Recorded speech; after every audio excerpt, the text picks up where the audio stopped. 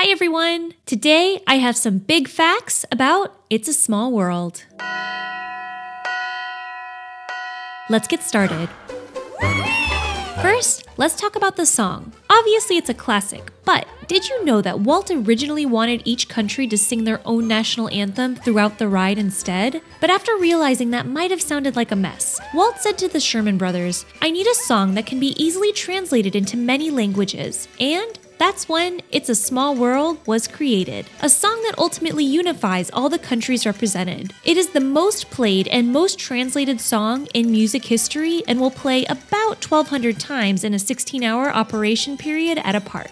Next up, the tagline for the ride is "the happiest cruise that ever sailed." But did you know that all the children's faces on the ride are smiling, making it literally the happiest cruise that ever sailed? Even a frowning clown in the original ride finale was replaced with a clown that's smiling. Speaking of the children, let's talk about their costumes. Each costume is finely crafted with authentic materials from the country from where they're from. For instance, authentic silk was used for the Indian saris, and fine wool was used for the Scottish bagpiper. Okay, now, about Disney legend Mary Blair. Mary Blair was the artist who was responsible for the amazing design of the attraction. From the look of the kids, the whimsical decor and color usage, the style of the ride is nothing short of iconic. Blair was even considered one of Walt Disney's favorite artists. Another place to find Mary Blair's iconic style is in the mural located at Disney's Contemporary Resort.